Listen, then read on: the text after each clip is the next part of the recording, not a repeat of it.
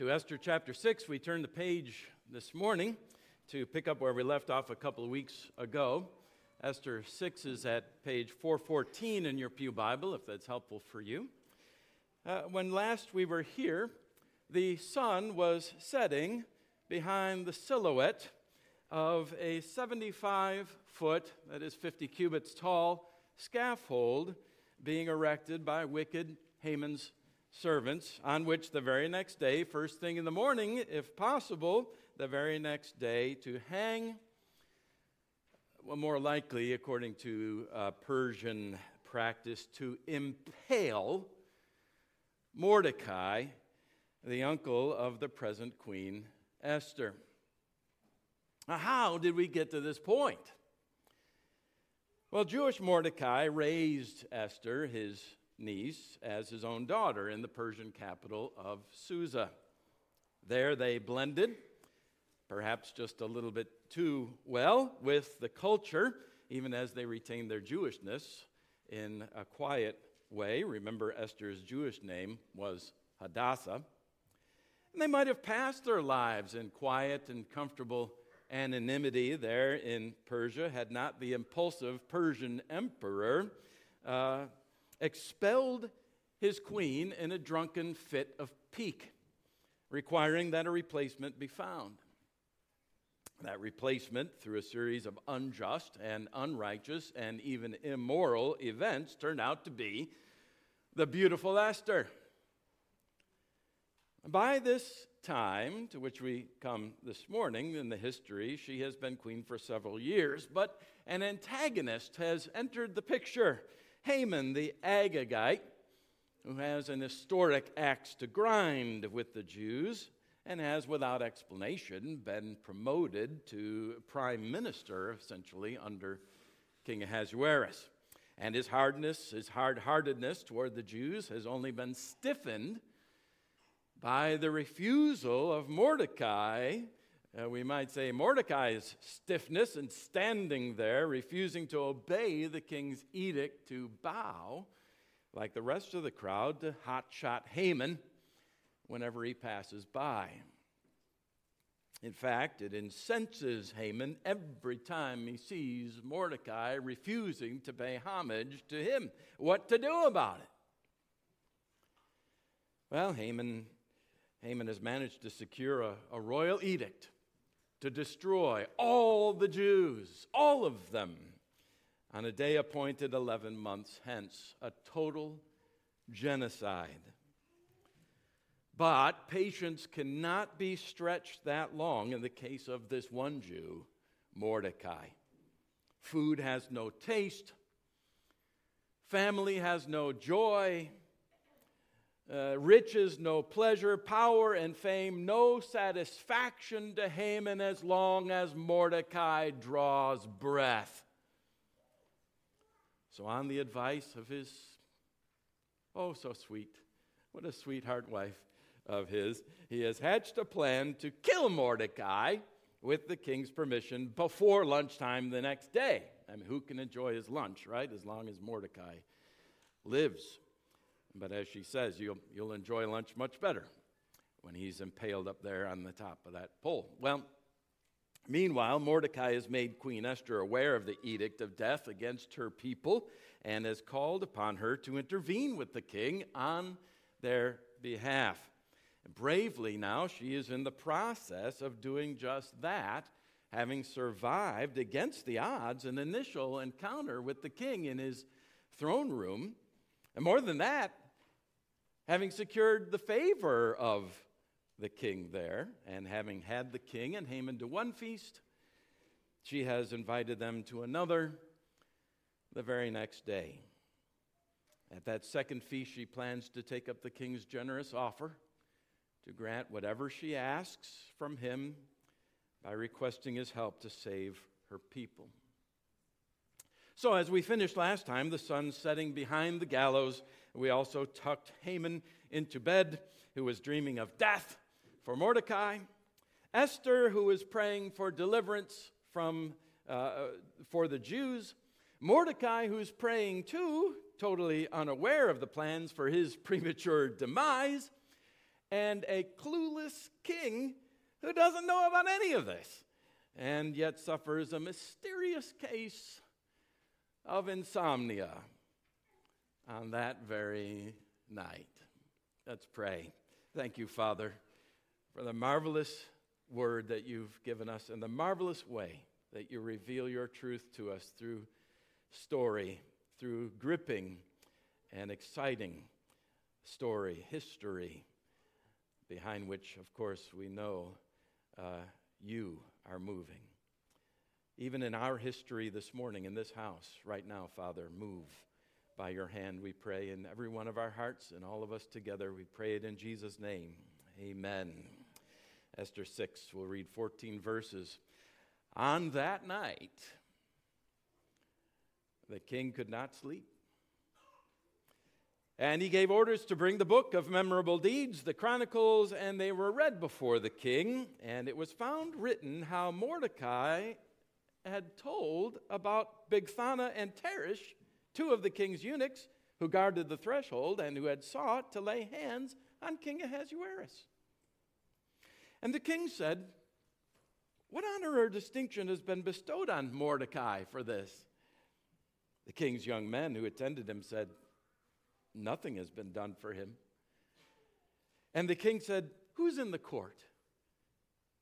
Now, Haman had just entered the outer court of the king's palace to speak to the king about having Mordecai hanged on the gallows that he had prepared for him.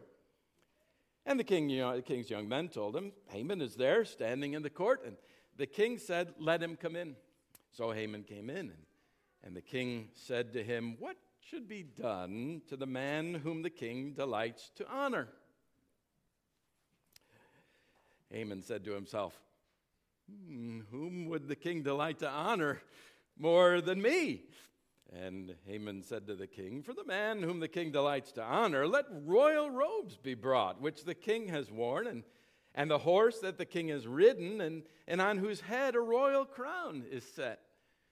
And let the robes and the horse be handed over to one of the king's most noble officials.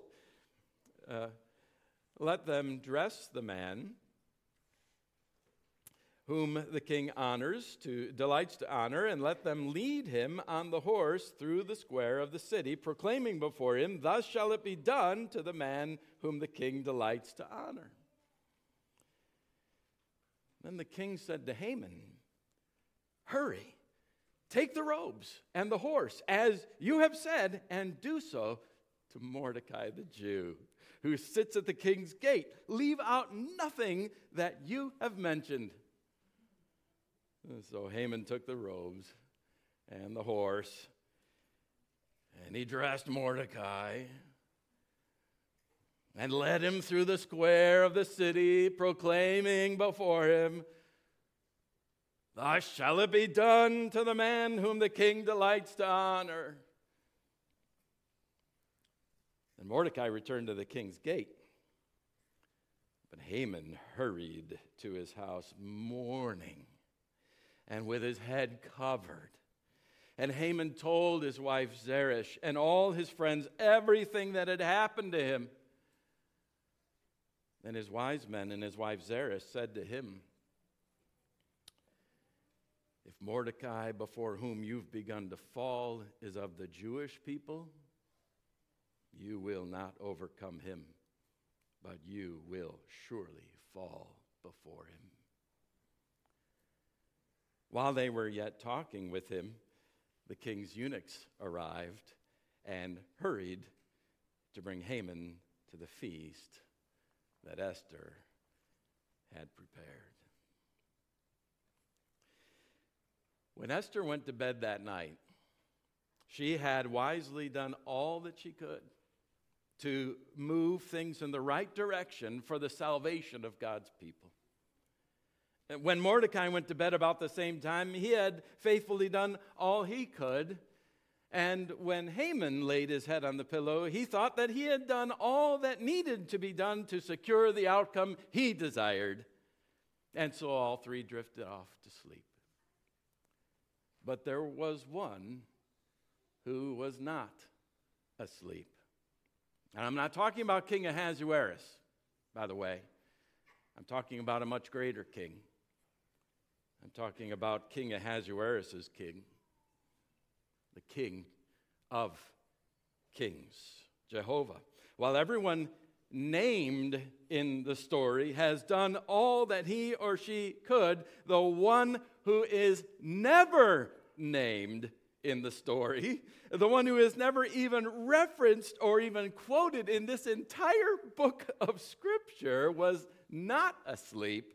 He was doing, he was acting, he was moving all things by his invisible hand.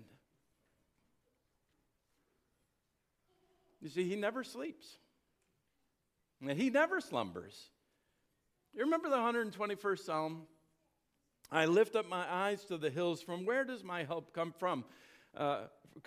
My help comes from the Lord who made heaven and earth. He will not let your foot be moved. He who keeps you will not slumber. Behold, he who keeps Israel will neither slumber nor sleep. The Lord is your keeper. The Lord is your shade on your right hand. The sun shall not strike you by day, nor the moon by night. The Lord will keep you from all evil. He will keep your life. The Lord will keep your going out and your coming in from this time forth and forevermore. While you sleep, the one who keeps you never sleeps, never even slumbers. He is ever working, ever moving, invisibly, behind the scenes, accomplishing everything according to his eternal plan and his almighty will. Now see him here, working in the Persian palace. On that night, that's how the chapter begins. On that night, on that very night, on that night, the king couldn't sleep. Now notice with me what it is that keeps the king awake. What is it? Nothing. Nothing keeps him awake. There's nothing mentioned that keeps him awake. With other kings were told why they were kept awake. Nebuchadnezzar, remember, his sleep is disturbed by some terrible dreams. Or remember sleep fleeing from King Darius because he's worried about Daniel in the lion's den. But no such thing robs sleep from Ahasuerus' eyes. What's holding his eyes open in the dark watches of the night? It's the invisible fingers of the invisible hand. See that hand with me here, dear flock. Now, I know that's ironic for me to say to you, to see the invisible hand. I mean, who can see something that's invisible, right? As if you could ever see such a thing. But that's okay. That irony is okay because this chapter is just chock full of ironies, isn't it? The fact is, you see a lot of invisible things. You see the wind, right? I don't know. Okay, you don't. I hear you in your minds. No, you don't see the wind. But this past Thursday afternoon, you could sure detect it by the trees bending and the bushes being pushed up and the leaves racing across the pavement. You may not have been able to see the wind, but you could sure see it was there. Looking at the king's sleepless eyes, you can see the invisible hand of the unsleeping God who never slumbers. And that invisible hand moves and directs all things in our lives. Indeed, all things in the universe, all things in all creation. And I mean everything in your life. Everything. Look here, watch the invisible hand moving everything. Even the thoughts inside the king's brain are, while he's in his bedchamber, are directed by God. Sleepless in Susa, he calls for the book of memorable deeds, the Chronicles, to be brought and to read out loud to him. Now, this is the king we're talking about, remember. He could have called any number of diversions, right? He had a whole harem full of them. He could have called 1, 2, 3 of them, or a musician, or even magician. But no, he calls for the record of the events of his reign to be read back to him. And so they bring the book, and there they come to the page on which are tucked a couple of lines there about how when Mordecai had brought to the king's attention the murderous assassination plot of two of his own bodyguards, Bigthana and Teresh. Oh, now the king is wide awake. He asks, what honor or distinction has been given and bestowed on Mordecai for this? And the young attendants, the young men who attend him, they answer, well, nothing. Nothing's been done for Mordecai. Now, may I remind you of something? The assassination plot had been overheard by Mordecai and reported by him, but that history was just left hanging there in the air. You remember back in chapter 2, some 5 years earlier. A lot of time between chapter 2 and chapter 6. And at that time, when we read that text, I told you you would be hearing about it again. Well, so would Mordecai be hearing about it again. Though at the time, not a word was said, not even so much as a thank you note sent from the palace to Mordecai for saving the king's life. Now, finally, something is definitely going to be done about it. How can this have been overlooked, says the king? Who will save the king's life next time if this is the way people who save the king are treated? And true to form, he asks, who's in the court? Well, we've seen that about this king, haven't we, time and again? He can't make any decision on his own. He can't decide between a peanut butter and jelly sandwich and a peanut butter and banana sandwich without someone there to tell him, right? So who's in the court? But before we get to that answer concerning who's in the court, just as an aside quickly, if you will be patient with me, would you notice something with me here? Mordecai's good work, his saving of the king's life, what did it gain him at the time? What did he get out of it? What was his reward? Who even gave him a handshake for his virtuous act? Nothing. No one. His service was completely overlooked. Kind of like that poor man, remember, but wise in Ecclesiastes, we studied together not long ago, who saved the entire city and as his reward got utterly and totally forgotten. Even his name. Maybe you've had that experience too. Maybe you've had similar experiences in your life. You've done some act of service. You've made some sacrifice, even great sacrifice. And who noticed? No one. Oh, really? No one? Really? Are you sure? No one? Dear ones, know this and don't ever forget it. No act of service, no love shown in secret, no virtue is ever wasted. Ever. God sees. God, who never slumbers nor sleeps, He knows, and He rewards. Do not let the lack of congratulations or gratitude or immediate reward or recognition swerve you from serving the Lord and serving Him always. Know that your labor in the Lord is never, ever in vain. Back to the question. Who's in the court? Now, this is delicious, isn't it? Absolutely delicious. Verse 4. Now, Haman had just entered the court. Haman. Ta-da! Ba-ba-ba! Surprise! What a coincidence. This night, this king, this book, this page, this oversight, this split second, enter Haman. Do you see it now? Do you see it? Do you see the invisible hand? This is no accident. Haman had just entered the outer court of the king's palace. It kind of reminds us of Ruth, doesn't it? You remember that? Who just happened to find herself. You remember this in the field of Boaz, and Boaz just happened to appear there that day.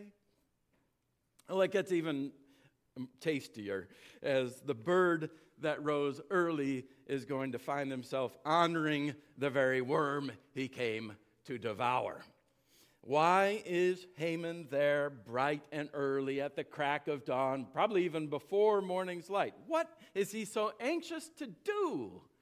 He can't wait to secure the king's approval for his plan to hang Mordecai high, preferably before breakfast, certainly before lunch, before the feast with Esther, so that he can enjoy the day. Haman gets the invitation he hoped for, audience with the king, but soon his hopes will be dashed. No, more than that, his hopes will be reversed to despair. Upside down they will be turned. Bring him here, says the king. Bring Haman in here. And before Haman can say a word, the king asks, what should be done for the man whom the king delights to honor? Well, of course, Haman jumps to conclusions. No one thinks more highly of Haman than Haman. And so naturally he assumes that the king must certainly be talking about him. Who else? Haman thinks to himself, why would the king omit the name, of the person in his question, but to spare me the embarrassment? Thoughtful, sweet king that Xerxes has always proved himself to be. So without so much as the smallest smidgen of wisdom that Esther exercised in the previous chapter, remember all the wisdom that she used, even addressing the king with the fitting reply, if it pleased the king? Instead, proud and presumptuous Haman rushes right into the answer. What does Haman love most? What does Haman live for? For attention, right? For admiration, for adulation, for the praise, for the homage of men. And just so he designs his answer. For the man whom the king delights to honor, let royal robes be brought, which the king has worn. He wants to get as close to the king as possible. And the horse that the king has ridden and on whose head a royal crown is set. Apparently Persian kings like their horses the way they like their queens, with crowns on their head. And let the robes and the horse be handed over to one of the king's most noble officials, and let them dress the man whom the king delights to honor, and let them lead him on the horse through the square of the city, proclaiming before him, thus shall it be done to the man whom the king loves to honor. Thus shall it be done to the man whom the king loves to honor.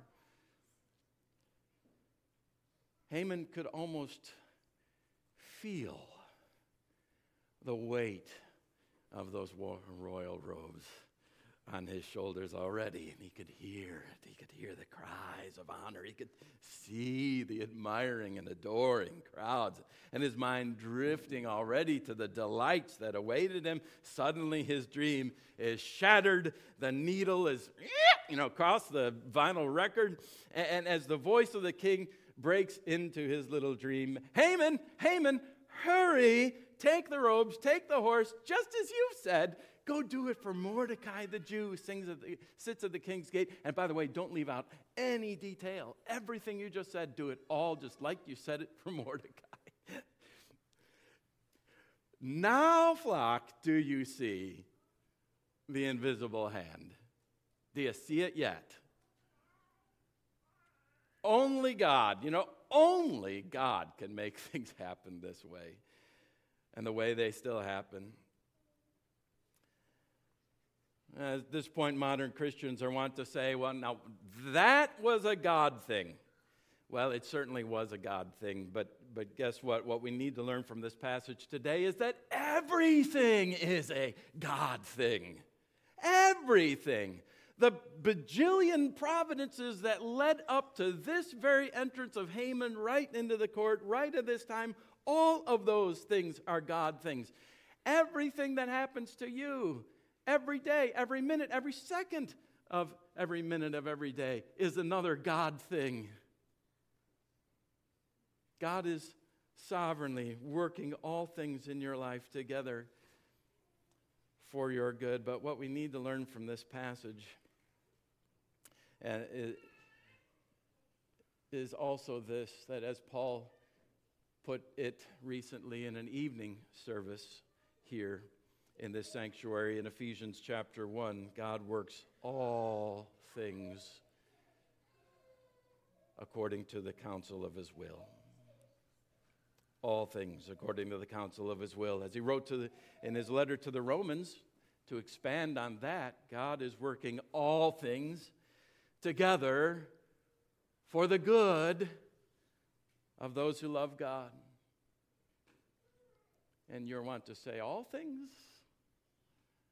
And God says all things.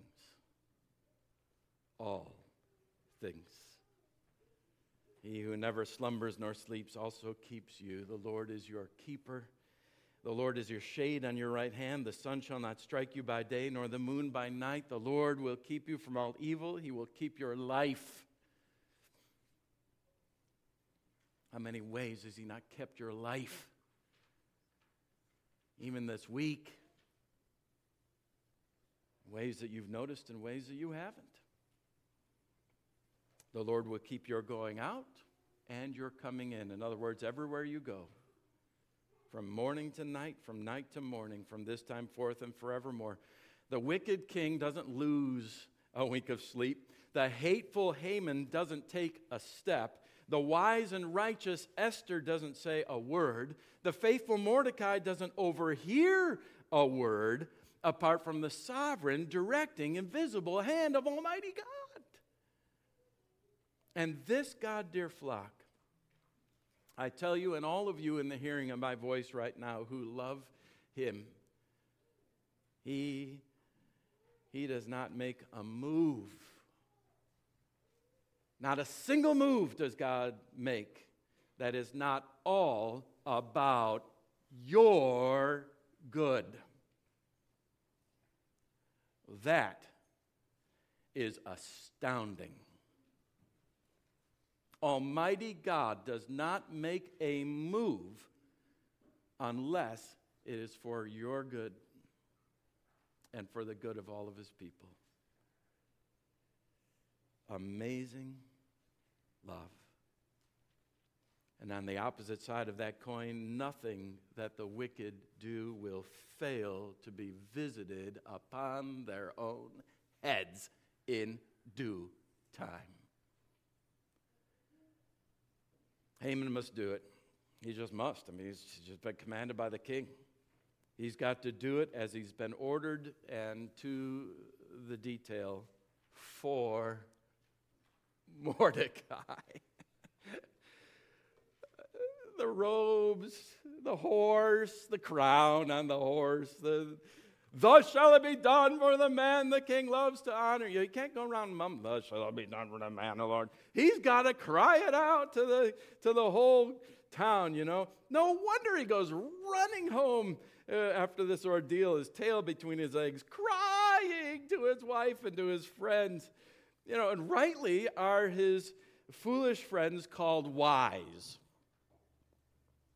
at this point, and Zeresh, his wife, too, who point out to him, look, Mordecai, and look, Haman, if Mordecai, before whom you've begun to fall, is of the Jewish people, you will not overcome. You will surely fall before him. To paraphrase Zeresh just a little bit, my dear Haman, you're toast. You know, your biscuits are cooked. She sees it, doesn't she? She sees it. she sees the invisible hand. This avowed pagan, this hater of God, even she sees what you see, the invisible hand of God. If Mordecai is one of God's people, honey, you're finished. You're done for. And too bad she didn't see that the previous day, when she was advising her husband to hang Haman high. Even as the words are coming out of her mouth then, the king's eunuchs arrive. And they look now more like a couple of police officers to take Haman by the arms and haul him to the feast that Esther has prepared. It just doesn't get any better than this, does it? Well, actually it does. It does, because looking on this scene, we cannot help but be transported to another scene. Remember another man who was under the sentence of death at daybreak? Your Savior, Jesus.